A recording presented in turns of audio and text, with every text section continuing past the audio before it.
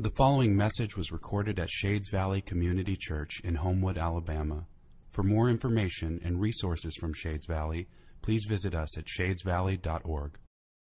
This is the scripture for today, 2 Corinthians 7 through 12. But we have this treasure in jars of clay to show that the surpassing power belongs to God and not to us. We are afflicted in every way but not crushed, perplexed but not driven to despair, persecuted but not forsaken, struck down but not destroyed, always carrying in the body the death of Jesus, so that the life of Jesus may also be manifested in our bodies. For we who live are always being given over to death for Jesus' sake, so that the life of Jesus also may be manifested in our mortal flesh. So death is at work in us, but life in you. This is the word of the Lord. As we all know, today is a special day. We're returning to one service, and I don't know about you, but I feel like I will never take this for granted. I feel like I will never take this for granted. And if I do, I pray that God would remind me of the season that we have been through. It is a gift and it is a privilege to gather together and worship Jesus. Is it not? It is.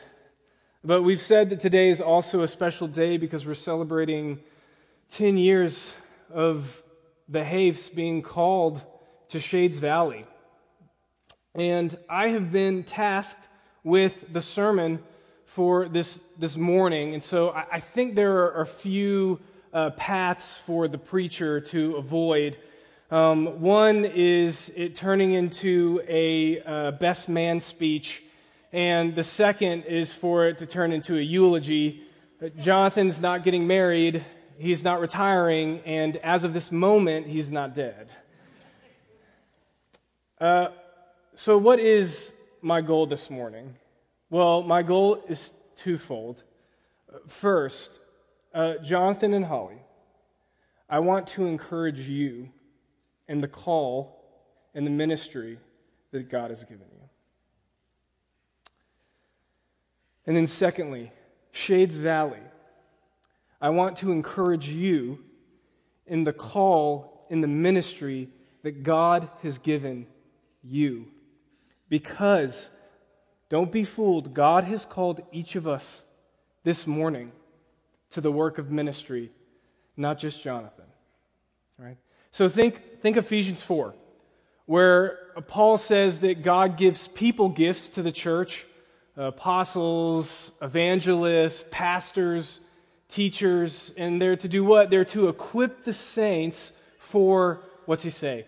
For the work of ministry. When I introduced my wife Jordan to my legendary preaching professor, Dr. Robert Smith Jr., I said, Dr. Smith, this is Jordan, she's a speech pathologist. And I'll never forget what he said. He said, a speech pathologist. Wow, what a ministry. What a ministry. And I don't know why, but that has always stuck with me.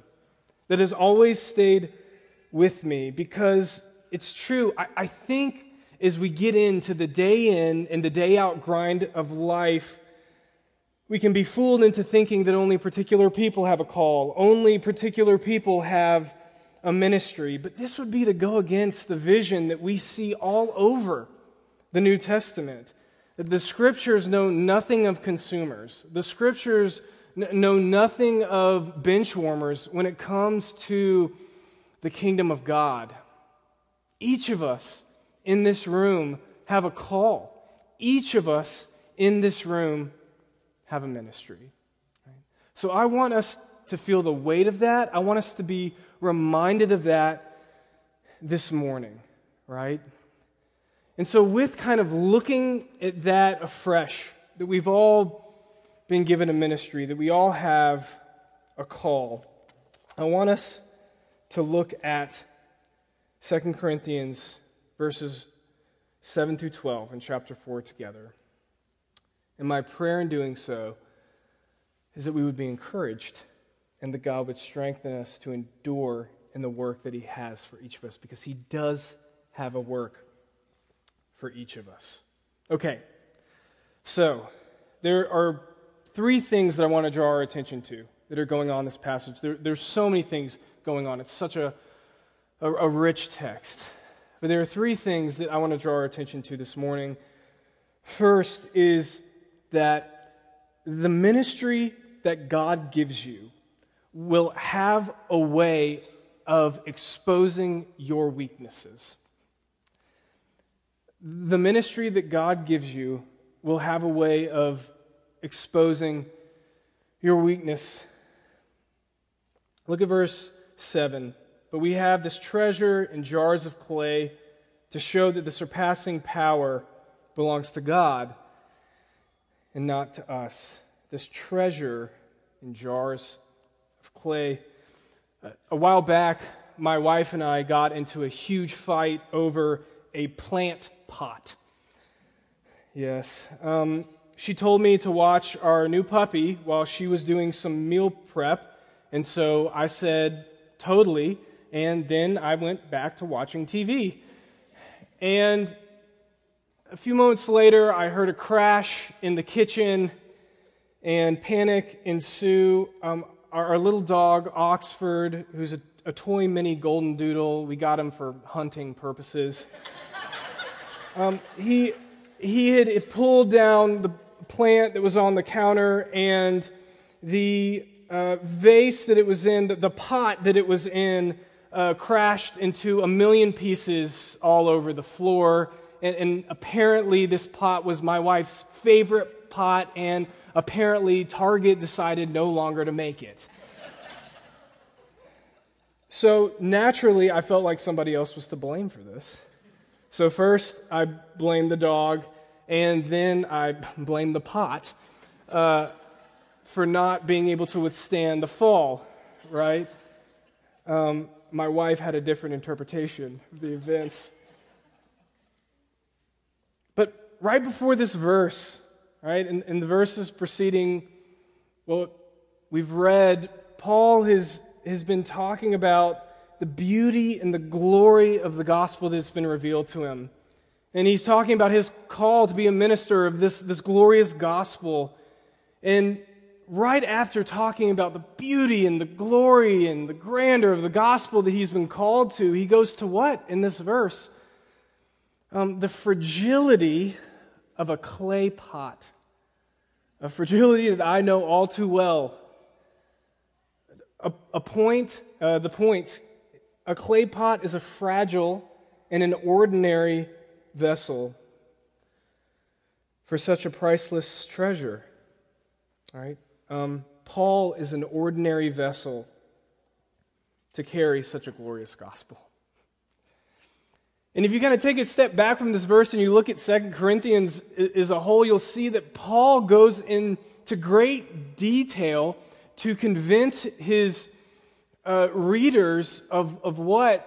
Of his weakness. He gives a defense of his ministry, and what does he do? He appeals to his weakness.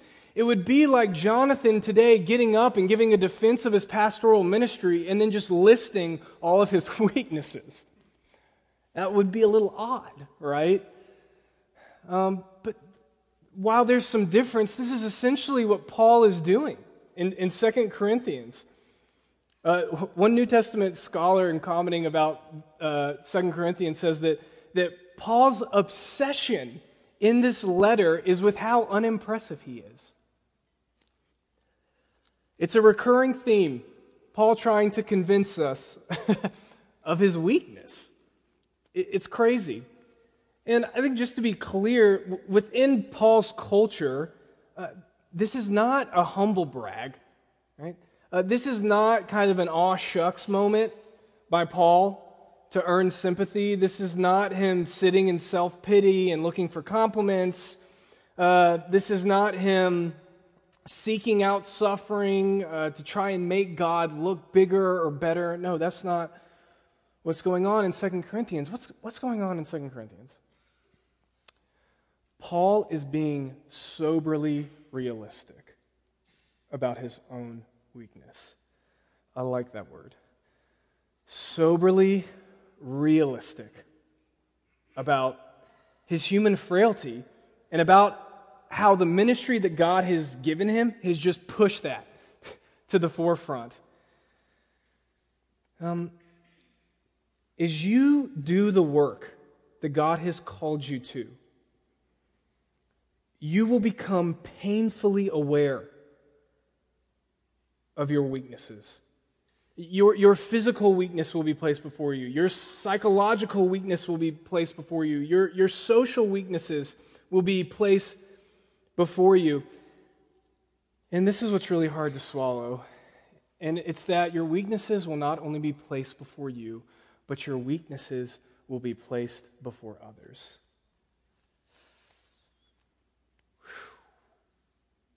In some shape or form, the ministry that God gives us is all a public ministry. It's all so that the church may be built up. It's all so that the world that may know that Jesus is Lord. It's a ministry that's done in front of other people. And this is hard because we spend so much of our life trying to convince others, whether it be parents, whether it be friends, whether it be coworkers or employers or whatever. We spend so much of our life trying to convince others how strong we are, all right? How capable we are, how impressive. And in the midst of this futile task of trying to convince others of our strength and how awesome we are, we get thrown into a ministry that God gives us that just exposes our weakness, that just lays it bare before others. And this is a hard place to be. And yet this is the reality of ministry. And when this happens, when your weakness is not only laid before you and you really see it, right? But when your weakness is also laid before others and you're aware of that, and maybe others don't handle that well, right? Hard questions start to come in. What does my weakness mean for the ministry that God has called me to? Does it mean that I should quit? Does it mean that I'm unfit? Does it mean that God regrets his decision? Does it mean that this has all been pointless, everything that I've been doing? Enough? Paul. What does it mean for Paul? For Paul, this weakness on display means that the power of the triune God will be seen by all. For Paul, this weakness on display means that the power of the triune God will be seen by all. For Paul, his human frailty, his weakness, is simply a means for the power of God to be revealed. We have this treasure in jars of clay. Why? To show that the surpassing power belongs to God and not to us. In the ministry that God gives you, your weakness, right? Your weakness exposed to you and your weakness exposed to others is an opportunity for God's power to be shown to the world. It does not mean that you are unfit. It does not mean that nothing is happening. It does not mean that it's pointless. But for Paul, this vision, this perspective, it's what? It's an article of faith, right? It's not seen. Ministry will have a way of exposing your weaknesses, but this is just an opportunity for the power of God to be revealed. Okay, number two, the second thing I want us to see in these verses. The ministry that God gives you, will push you to your limits. The ministry that God gives you, the calling He has placed on your life, will push you to your limits. Look at verses 8 and 9.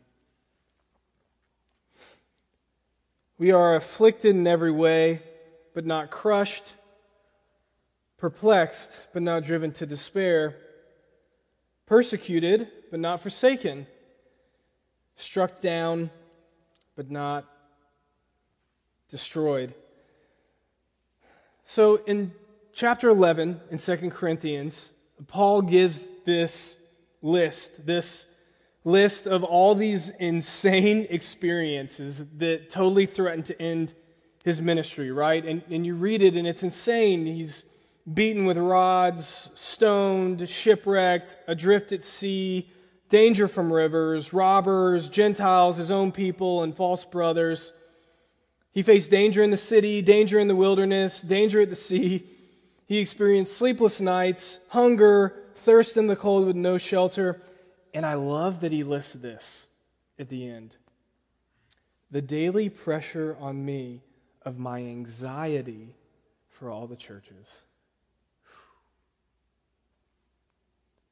That might be heavier than everything else that he listed.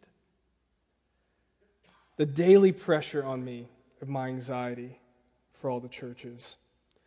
What else is this if this is not someone who has been pushed to their physical, to their psychological, and to their relational limits? This is what the ministry that God gives us does.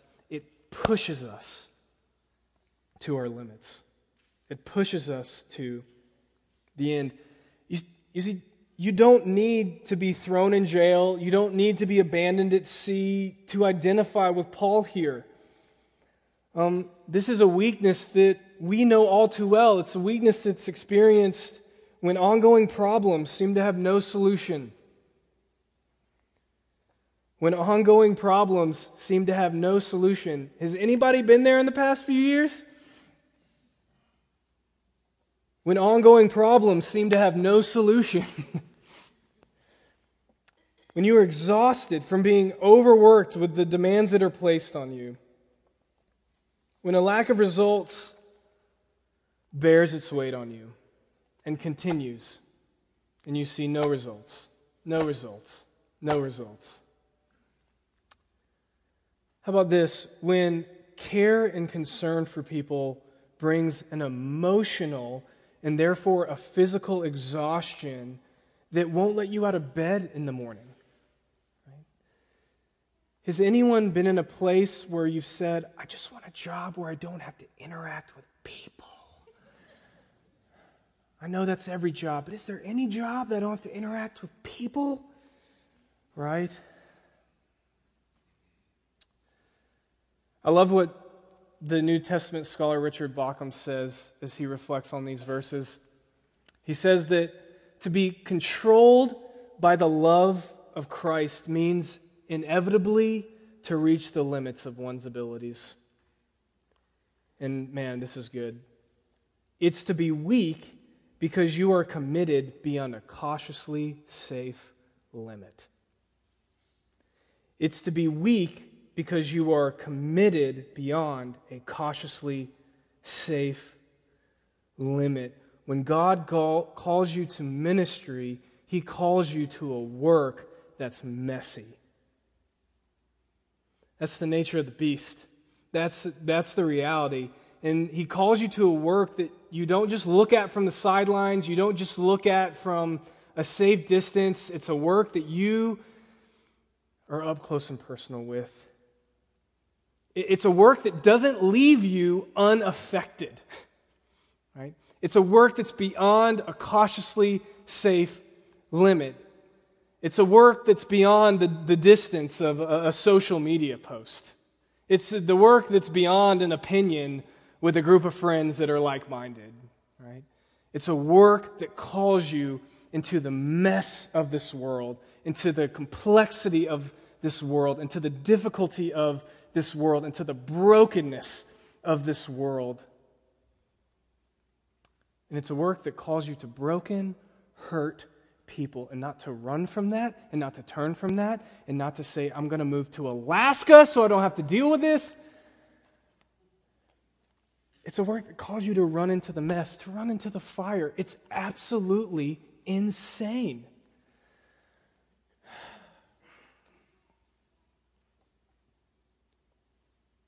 The work that God gives you will be a work that pushes you to your limits. But Paul has this list, right, that we read earlier. It's this list that is well known, right? And what Paul reveals in this list is that the cross and the empty tomb of Jesus has completely changed how he views being pushed to his limits. The cross and the empty tomb of Jesus has completely changed his perspective on being pushed to his limits, right? I mean, this list is no doubt meant to draw our minds to Jesus and his death and resurrection, right? Afflicted, not crushed; perplexed, not driven to despair; persecuted, not forsaken; struck down, but not destroyed, right? Is this not describing Jesus and what God the Father did through the crucifixion and then through the resurrection, right? But now for Paul, this isn't just some abstract theology. It shapes how he views his entire experience. Because when Paul looks at the cross and he looks at the empty tomb, he sees a pattern through which he interprets his entire ministry. He sees a pattern through which he interprets his entire calling. Right? This list shows these cross and resurrection moments that Paul has experienced. So Paul in his ministry, and get ready because this is the cycle of ministry, he's pushed to the point where it's almost more than he can bear, where it feels like it's more than he can take. And then right when he's pushed to the end, the power of God's revealed. And then that prepares him for what? To face more suffering, to face more weakness, to face more frailty. And then what happens at that point? The resurrection power of God is revealed. If you're looking for God to turn you into Superman or Superwoman to accomplish the task that he has for you, that ain't going to happen. It is this cycle of being pushed to your weakness, but then it's there in your weakness when the resurrection power of God is seen. We constantly assess our lives. We're constantly assessing our ministry. Why not do so through the death and resurrection of Jesus? Our thoughts go there anyway. For Paul, this is the pattern through which he makes sense of everything. And maybe as you do, maybe as that pattern begins to dominate your thoughts and your interpretation of what's happening around you, maybe something happens and maybe you see that you actually need to be pushed to your limits. You actually need your efficiency to fail. You actually need your strength to fail in order to know God all the more deeply. In order to know Him all the more deeply. The reality of ministry is that it will push you to your limits, and the good news is that there, when you're at your end, that is when you will see Jesus. That is when you will see Jesus. Okay. What's behind door number 3? Third point. Third point. The ministry God gives you will be a means through which you will know Him more deeply. And it will be a means through which you will reveal Him to the world. The ministry God gives you will be a means through which you will know Him more deeply. Know Him more deeply. It means through which you will reveal Him to the world. You might have heard us reference a movie at Shades before. It's a movie that I've referenced in a sermon. It's also a movie that we've done a Shades midweek episode of, which I know you've all listened to. The movie is A Hidden Life by Terrence Malick. And if you're not familiar with the movie at all, the movie, it it is a beautiful piece of Christian art. And it continues to do its work in revealing the beauty of Jesus and the reality of being a disciple of Him. But it's not a chick flick, okay? So, Friday night, if you're looking to relax and watch a Sandra Bullock film, don't go here, okay? But for purposes this morning, nothing against Sandra Bullock. I love her movies. Miss Congeniality, phenomenal. A Hidden Life. So, it's good for our purposes this morning. So the movie's set in World War II in Austria, and the protagonist is an Austrian citizen named Franz. And Franz, by many standards, was not a remarkable man. He was a farmer in a small village with a beloved wife, 3 young girls, and he had aspirations to just live a quiet life. But in the film, he hears what's happening in the war,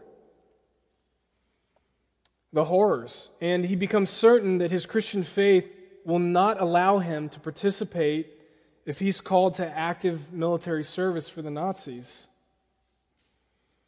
He's called and he refuses. He's the only one in his town. Why? Well, because it would mean swearing loyalty to Hitler. So his conviction won't even allow him to serve in a hospital away from the action and harm, because it would mean he would have to swear loyalty to Hitler. And so he refuses, he's arrested, and then he suffers greatly in the film. And the thing that is kind of put before you throughout the entire movie is that if he would just work in a hospital, if he would just pledge his commitment to Hitler, that none of this would happen. None of this would happen. He could avoid all this suffering. It would be so easy. Right? So at the beginning of the film, right, there's all these scenes, and in the background there's a crucifix. You can't miss it. It's just over and over again in the background of the scene. Crucifix, crucifix, crucifix. And then, right before Franz begins to really suffer because of his refusal, there's this scene, and it's in a church, in this small church, and he has a conversation with a painter. And this painter who paints these beautiful, glorious cathedrals. And in the midst of the conversation, the painter is reflecting on his work, and he confesses to him, and he says, this is the painter, he says, I paint a comfortable Christ with a halo over his head, but how can I show what I haven't lived? Someday, I'll paint the true Christ. Someday, I'll paint the true Christ. And you know what's so interesting? I could be wrong, but from here on in the film, you don't see another crucifix. Why? Because Franz becomes the image of the crucified Christ. Do you see? In his weakness, in his suffering, in his faithfulness to God, he becomes the image of Christ to all who gaze upon him, to everyone that he encounters. Franz, it's in his weakness, it's in his suffering, it's when he's at his end, it's when it seems meaningless. It's there in that place that not only he knows Jesus, but he reveals him to everyone around him, right? For Paul, his weaknesses in ministry is a way for the power of God to be displayed to the world, yes. For Paul, the cross and the resurrection are the pattern through which he sees his entire life, yes. But also, for Paul, the ups and downs of his ministry, the weaknesses that he experiences, these are actually experiences of God. It's there that he meets Jesus. It's there that he knows Jesus. Right? Look at our verses. Paul says that he's carrying in the body the death of Jesus, carrying in his body the death of Jesus, so that the life of Jesus may be manifested. Given over to death, that's what Paul says about his life. So that what? So that the life of Jesus may be manifested. So Paul in his frailty, Paul in his failures, Paul in his sufferings, Paul through his anxieties, Paul in his public shaming, what does he see? All of that. He sees all of that is experiences in which he identifies with Jesus. Does that make sense? Experiences in which he knows him more deeply. That's how he sees it. But then also, in every escape, in every encouragement after anxiety, in every convert, in every report that things are happening in the churches, in every moment where he looks upon Jesus and he sees the beauty, he experiences what? He experiences Jesus. He experiences his resurrection power. He knows it more deeply. You see, the painter in the movie can't show forth Christ, who he is, the real Christ, the true Christ, because he does not know suffering, because he does not know weakness. You see, because he doesn't know Christ in his suffering, the painter can't know Christ in the power of his resurrection. But for the one who suffers for Jesus, for the one who is weak for Jesus, for the one who fails for Jesus, they experience him. And not only experience Jesus in his weakness, but experience the power of his resurrection. Experience him. Have you experienced the power of the resurrection this morning? Have you experienced the God who uses the weak to shame the strong? Have you experienced the God who, when you are at your limits, shows his greatness? Have you experienced a God who brings life from the dead? This is the reality of Jesus. Is your heart to know God? Is your desire to know Jesus more deeply? Have you ever prayed that? The good news is that through your ministry, and this is hard to swallow, but through the weakness of your ministry, you will see Jesus. And then also, the good news this morning is if the desire of your heart is for the world to see Jesus, if the desire of your heart is for others to see him,